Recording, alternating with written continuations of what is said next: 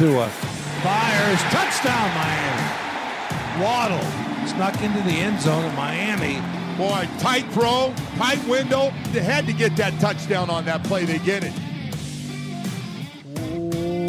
What is up, Dolph fans, and welcome to the Drive Time Podcast, part of the Miami Dolphins Podcast Network, covering your team, your Miami Dolphins. How's it going, everybody? I am your host, Travis Wingfield, and on today's show, part 2 of our 2022 NFL Draft Preview Series starts today, or continues today, I should say, with EJ Snyder of the Bootleg Football Podcast. He's going to talk all things wide receivers, including the Tyreek Hill edition, Cedric Wilson Jr. edition, Trent Sherfield, and how Jalen Waddle kind of benefits from the additions in the receivers room, Devontae Parker trade, as well as the in-depth look from the receiver position at the 2022 NFL Draft. All of that and a heck of a lot more from somewhere in South Florida. This is the Drive Time Podcast. So another Miami Dolphins. Let's go ahead and welcome in our guest today, EJ Snyder.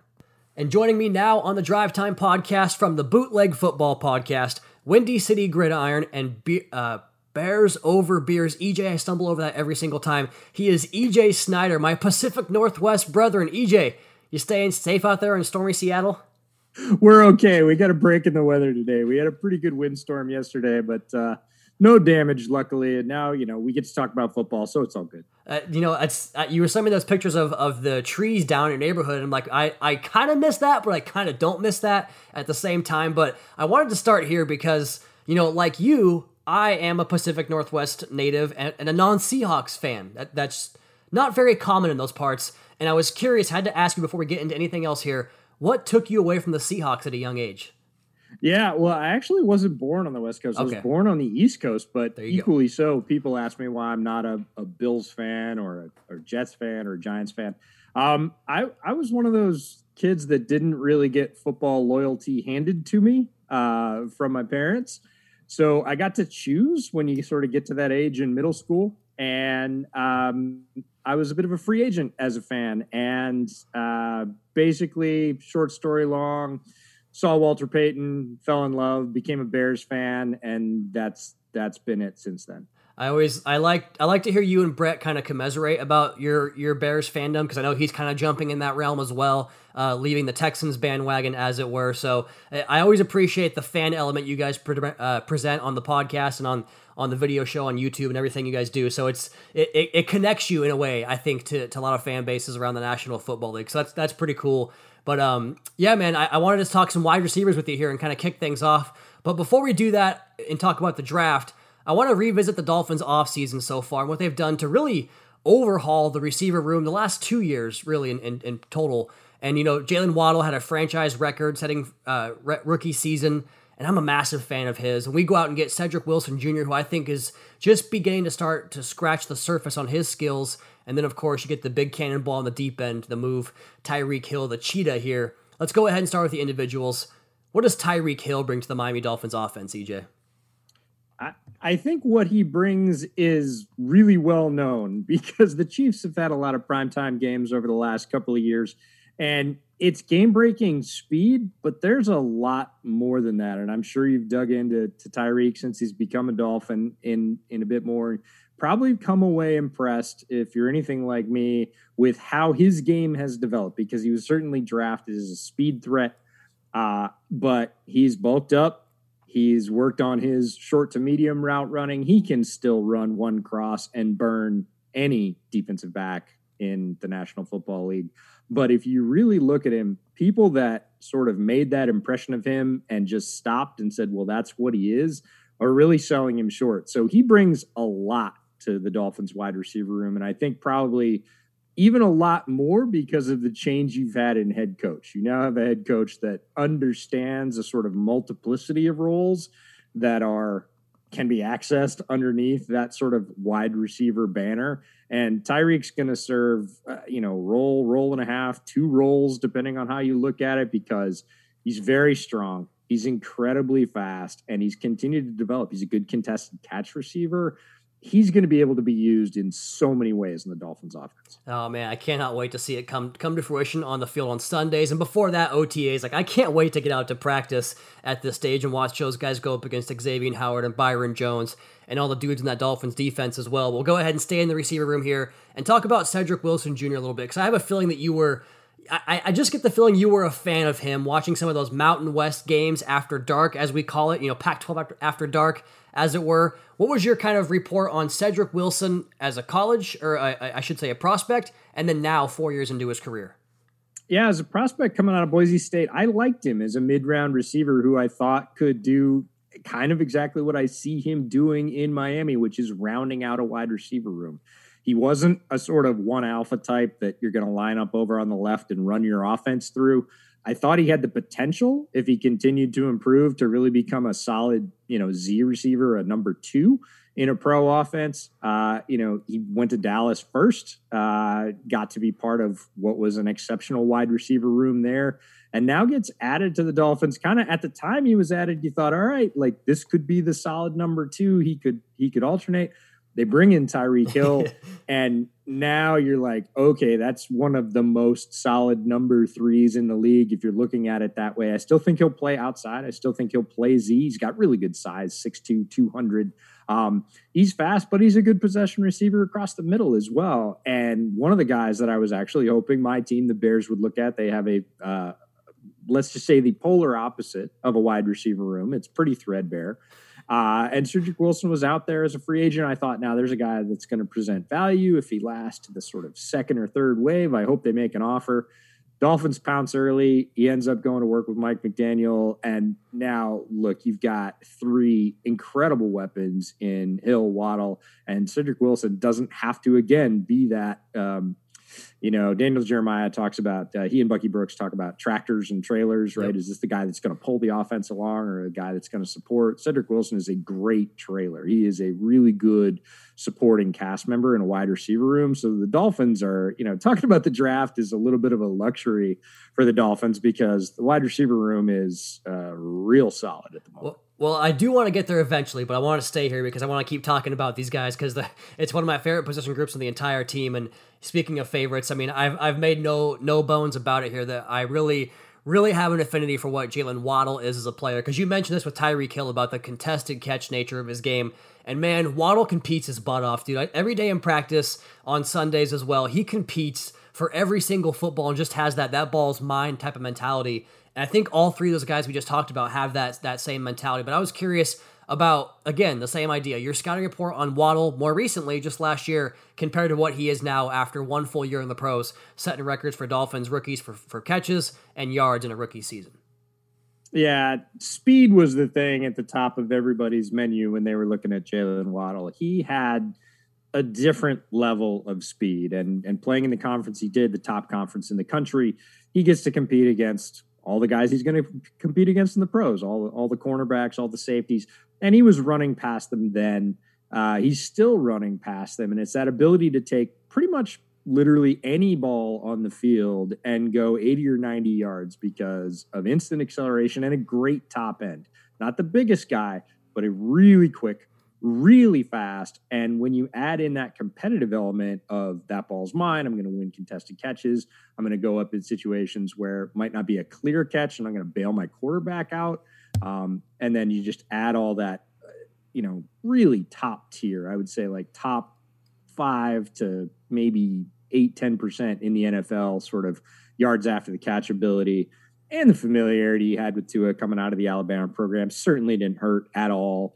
I don't think he could have done anything more in his rookie year to say, hey, that was a really solid choice and he's going to be a cornerstone in our wide receiver room going forward. I'm glad you mentioned the yard after catch, but also separation skill set of those guys, because all 3 of the guys we just talked about ranked in the top 25 last year on Next Gen Stats, and that's something that Mike McDaniel has talked about really repeatedly, about the ability to create yards after catch. And I love the humility he shows when people ask him about his offense, and he says, all I really do is put the ball in the hands of my really good players and they take care of it from there. And so with that in mind, and the the thought about what this offense might be. I mean, we obviously have elements and things that we can take from his previous stops and, the Kyle Shanahan offense and the Sean McVay and the wide zone. We talked about that a little bit before we came on the air here and what that might look like, but I'm still sure there's going to be plenty of, Mike McDaniel, Miami Dolphins specific influx in terms of what exactly it is, because, every offense has their core principles and then you can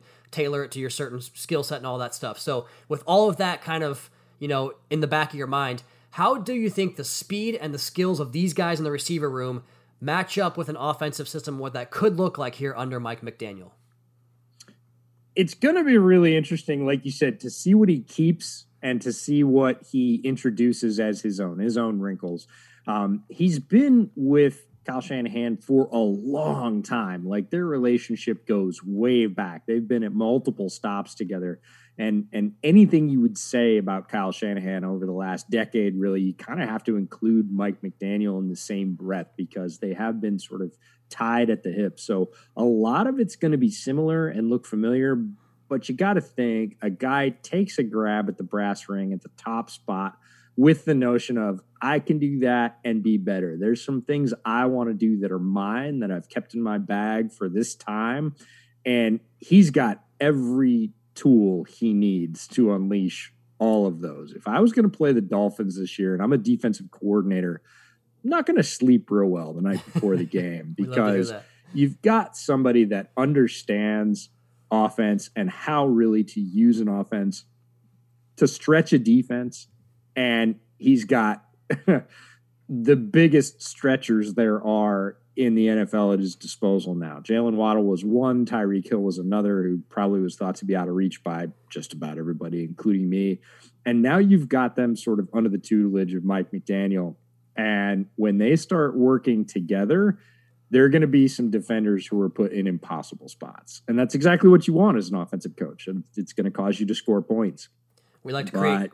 It's really going to be so difficult for Dolphins opponents this year. Oh man, I talk about conflict on the podcast all the time. You talked about conflict. You talked about the Move the Sticks podcast. Two very, very frequent themes we talk about here on the Drive Time podcast. Man, I'm so excited for it. We got a long way to go till we get there. And one thing that I find myself doing right now, EJ, we talked a little bit about the process of watching tape and getting ready for the draft. And usually April is my sprint to the finish line after covering free agency and this year a coaching change. And April is all about getting in all the film I possibly can. I keep finding myself going back to watching old Niners games, the Chiefs games, the Cowboys games from last year, watching Tua operate when he was really playing well last year and finding out where those pieces kind of fit in. And I find myself getting distracted. So I want to go ahead on our next segment here and talk about the draft class at the receiver position here with EJ Snyder from the Bootleg Football Podcast here on Drive Time with Travis Wingfield, brought to you by Auto Nation.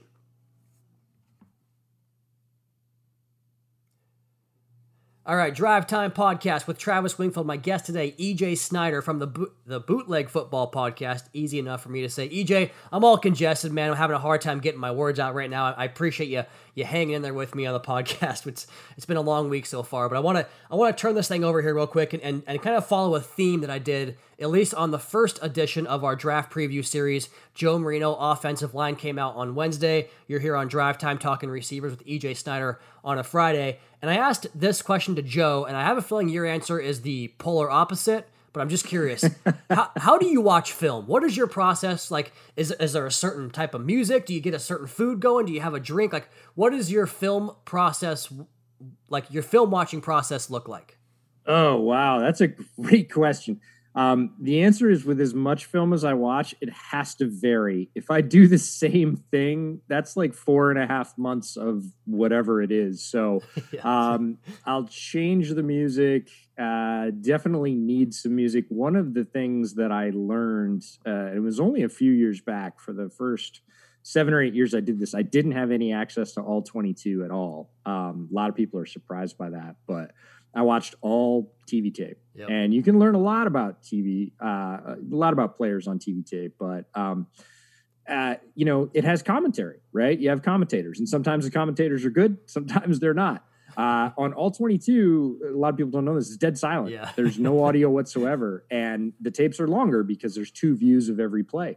So I got there and I was like, now what do I do? And so I had to develop some musical taste and whatever. But largely for me, my tape watching is late at night. Still have a regular job, so it's after the family goes to bed.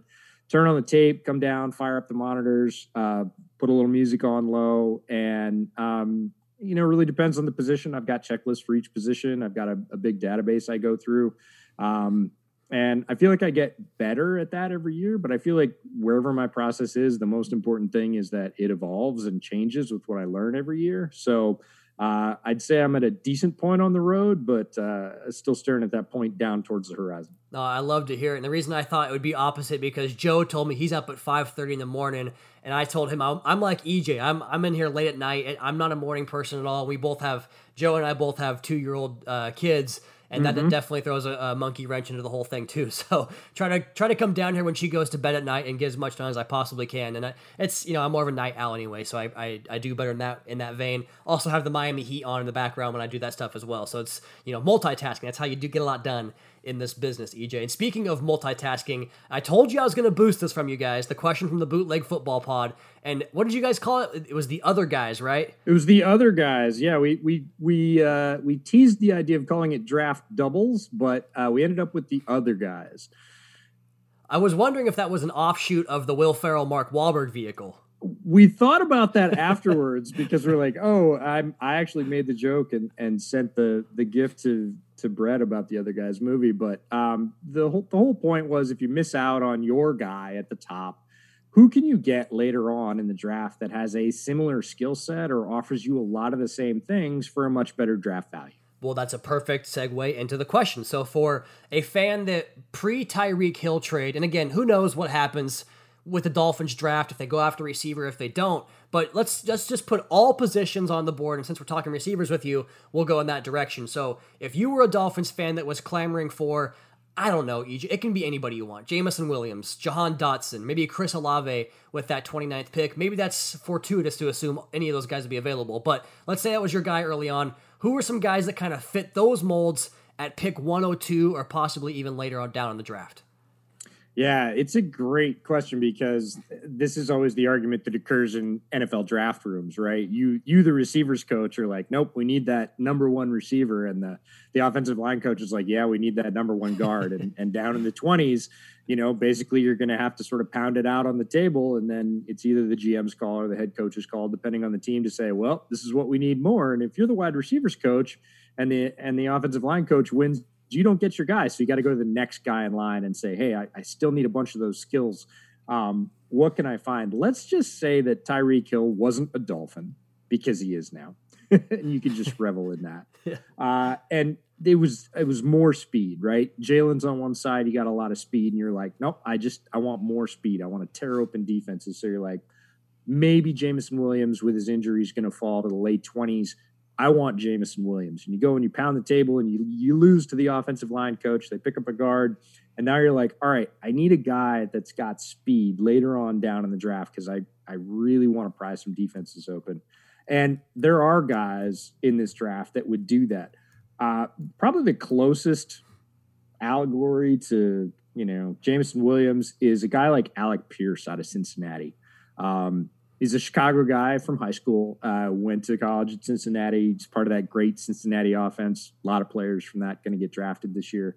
And Alec Pierce is many things that Jameson Williams is. Not quite as fast, but he's very fast.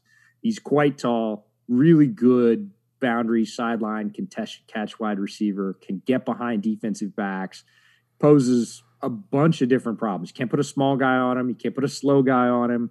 So if you're a wide receivers coach and you missed out on Jameson Williams, I'd be sort of biding my time to about somewhere between 85 and 115 and saying, all right, go get me Alec Pierce. And I'll be pretty darn happy with that. I've seen his name pop up a lot for what he did at the Combine, and I guess it matches the tape as well, too, according to what you and many others have said there, too. So that seems to be the mold these days with these receivers, man. They either are fantastic technicians and route runners, so they can just flat out explode and beat you with the release package. And if you can do both those things, like a Waddle or like a Hill, then you're cooking with gas there. So, that brings me back to a point I wanted to ask you about EJ here, because you referenced Move the Sticks earlier, Daniel Jeremiah. I talk about him all the time in the podcast. I love his work. And, I wanted to ask you about that track element, because one of the things that he said about how he would build an offense around Tua Tagovailoa here in Miami would be to go after that track style offense. And he's talked about that with the Buffalo Bills and Josh Allen. He's talked about it with Lamar Jackson and the Baltimore Ravens. And I'm thinking about it, and like all three of those quarterbacks could not be more diametrically opposed to the next. Like they're all so different. So I'm curious, do you agree with that? Is that the way you would go? And is there anybody else the Dolphins could look at late in the draft that would kind of give them a third speed merchant like that? Or is it kind of getting redundant at that point? Well, I don't think it is. And I think that's what DJ's getting at. I, too, am a huge fan of him. I was lucky enough to get to meet him when I was at the Senior Bowl in 2020. Didn't swallow my tongue, so I took it as a win. But what he's talking about is if you fill up an offense with guys that are fast, right? That if you make a mistake, they're going to crack it open and not just go 5 yards or 10 yards, but they're going to reel off 25 or 30. And look, if you've got some of the guys at the top end of that speed merchant category, like Waddle and Hill, they're not going to go 25 or 30. They're going to go until they stop in the end zone. And the more threats that you can assemble like that on an offense, doesn't matter if, like you said, your quarterback has a huge arm and can throw it, 80 yards in the air, or if he can throw it 20 yards really accurately and quick, and again, take advantage of that separation and then just really break the field open with speed. So I don't think there's ever too much speed on an offense, because as a defense, it forces you to stay honest, right? You have to play honest. When we were interviewing players at the Shrine Bowl, one of the things I thought was most interesting when we asked about what was most difficult or what was one of the most difficult teams or players that you played against, and he talked about, it was a defensive lineman, and he talked about an offense that didn't have any tells. And he said, normally, he's a very smart player, studies film. And he said, normally I could cheat, right? I would pick up a tell and I would know it was run, so I'd shade my gap a little bit, but they didn't give off any tells. The whole offense was really disciplined. So I had to play right in the middle, and that gave them the advantage because I wasn't getting a free half step. And what speed does to a defense is it makes you play in the middle, right? You can't shade it. You can't cheat it. You can't, if you get your eyes in the backfield, they're going to be by you. So I don't think there is such a thing as too much speed on an offense, because it just puts a defense under such tremendous pressure. And then when you talk about that, the first thing my mind goes to is thinking about having to stay in the middle of the field, and then that stretch zone, that wide zone running game with Raheem Mostert, with Chase Edmonds, man, you could be in trouble if you don't have the speed on the defensive side to match, because like you talk about, in a league where, the 12-play drives are great, but if we can cut that down to have a couple of 5-play drives that go for 6 as well, that's pretty nice too, and can help your defense really kind of get that lead this Dolphins defense loves to play with and get after the quarterback with all the blitz packages and stunt games they have up front. So we're getting way off the rails here, so I want to kind of bring this back to the receiver position just because I'm so excited about this season, EJ, if you can't tell. But I want to finish up with this before our last break, and then we'll come back with a couple more questions for you on the other side. Back to the Jeremiah, move the sticks, the truck and trailer, the track team offense. They also have one component they always talk about with the basketball lineup, and I was curious to kind of get your take on that because, we talk about you can never have enough speed, but also is there some value to a balance because, you talk about basketball, like go plug on Mike Gesicki tape, and I know he's a tight end, but he's going to pull down some rebounds in the back of the end zone for you. So, like, there's some value to the balance of that, too, because they've got him, and you talk about Cedric Wilson's size, and he can certainly block down the field. I think Trent Sherfield's a bit of a sleeper prospect in that regard, too. Lynn Bowden Jr. does multiple things, so it's pretty well spread, too. There's value to that also, right? Oh, for sure. There's no one right answer to any of this. Speed kills and always will. But you're not always going to be lucky enough to be a team like the Dolphins and have guys like Waddle and Tyreek Hill. Like, speed merchants that can also ball are tough to find. That's why they go for really high draft picks. Yeah. So sense. If you need some complementary skill sets, again, it's taking what's offered to you. And if what you can find in the late rounds is a guy that's 6'4", super physical, and will just maul you for the catch every time. But look, he ran a 4.55 or a 4.62. Like, that works too. There's a bunch of different ways to win. One of the best things that I read early in this draft season, or let's say late NFL season, was there's 3 ways to win as a wide receiver, right? We always say, oh, you have to be able to win off the line. That's not true. Like, that is absolutely one way to win, and it's a really good one because you win early in the route, right? Then you can win middle of the route, right? You can win at the top of the stem. You can win with a fake. You can win with a really good sharp cut. You can win in the middle of the route too. And then you can win at the end of the route, right? You can win at the catch point because there are receivers that do not win off the line, do not win in the middle of the route, and they win at the catch point consistently. Is that a win? Still counts as a catch. It is. So be real careful when you're looking at wide receivers about saying, well, he doesn't, he can't beat press, so he's never going to win. Some guys can't beat press, but they still find ways to win.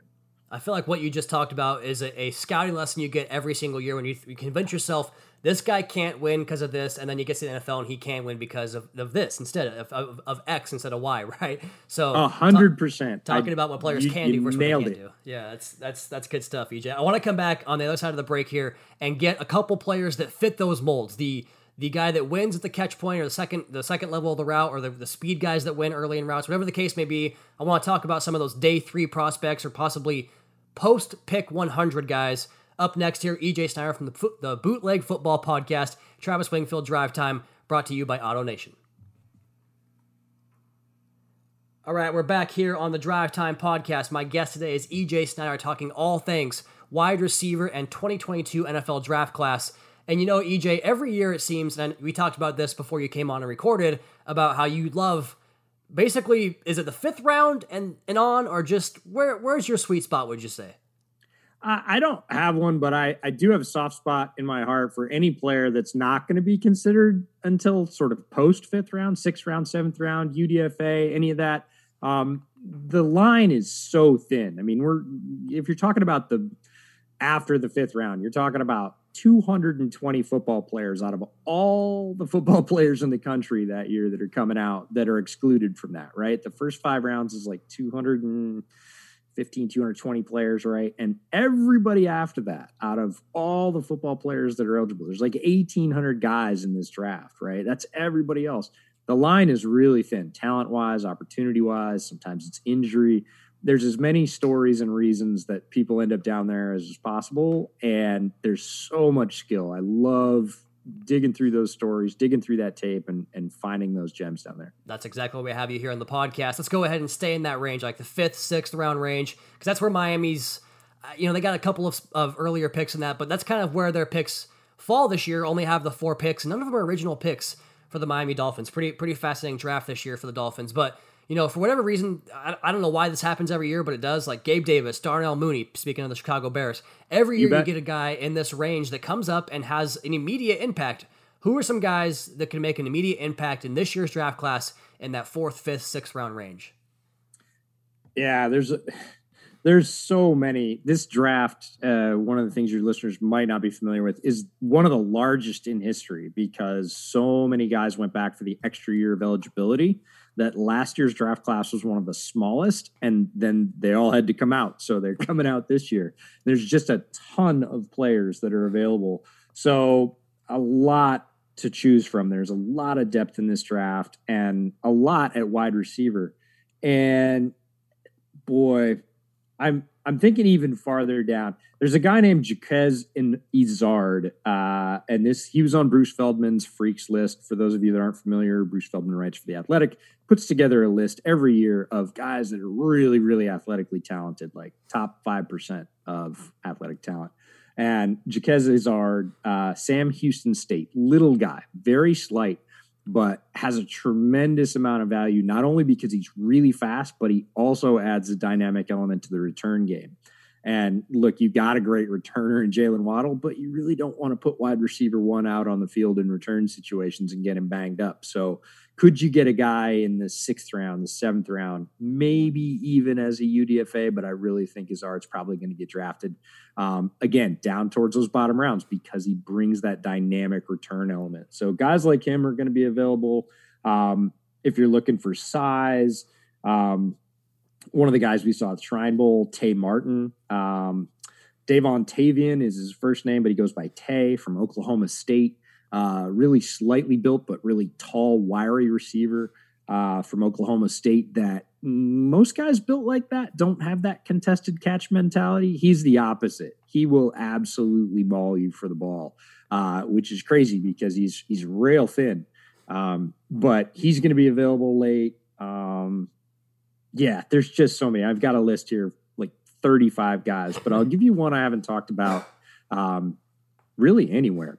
And it's Emeka Emezie from South Carolina. And I don't know why he's not getting more buzz, because he is not slight. He is incredibly well built.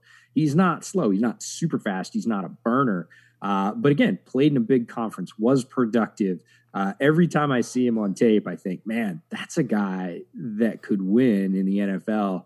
And you don't even really see him in the draftable range. Right now, he's in the, if you're looking at sort of ADP for the projected for the draft, he's down in like the 300s. And you just look at a guy like that with that much talent, that many physical skills, plenty of production, and wonder why he's not getting talked about. But there are guys like him all over the place. That's perfect, because my next question here for you, and you ticked it off the checklist on the very first player you talked about. I'm not going to try to repeat his name from Sam Houston, because I'll butcher it, EJ, if I try to do that. But, special teams, such a big element of, if you do go in this direction this late in the draft, if you're going to make a football team, 5th round or beyond, you probably have to contribute on special teams. Who's a guy in this year's draft class that plays receiver that you'd like as a gunner, as a, kick returner, whatever the case may be? Who's someone that could have a big 4-down contribution? Yeah, if you're talking about returners, another guy is Stanley Berryhill III from Arizona. Wildcats didn't have a great program this year, but again, brings that dual threat capability as a guy smaller, come in the slot, has pretty good speed, real good routes, but is a great returner as well. In the gunner category, again, all these guys, what you really want is somebody that has that experience, and it really just depends on the program. Some programs believe in playing their starters on special teams, and some don't. And so you're looking for guys that have a ton of special team snaps in college. There aren't that many of them, strangely. But you want somebody that either was that or was like a receiver in a run-heavy system. So they had to block a lot. They had to go out and get physical. They had to, make contact with defensive backs and try and push them around, because it's a lot of the same skills that they're going to use as a special teams gunner. Let me see if I can pull one off my list real quick.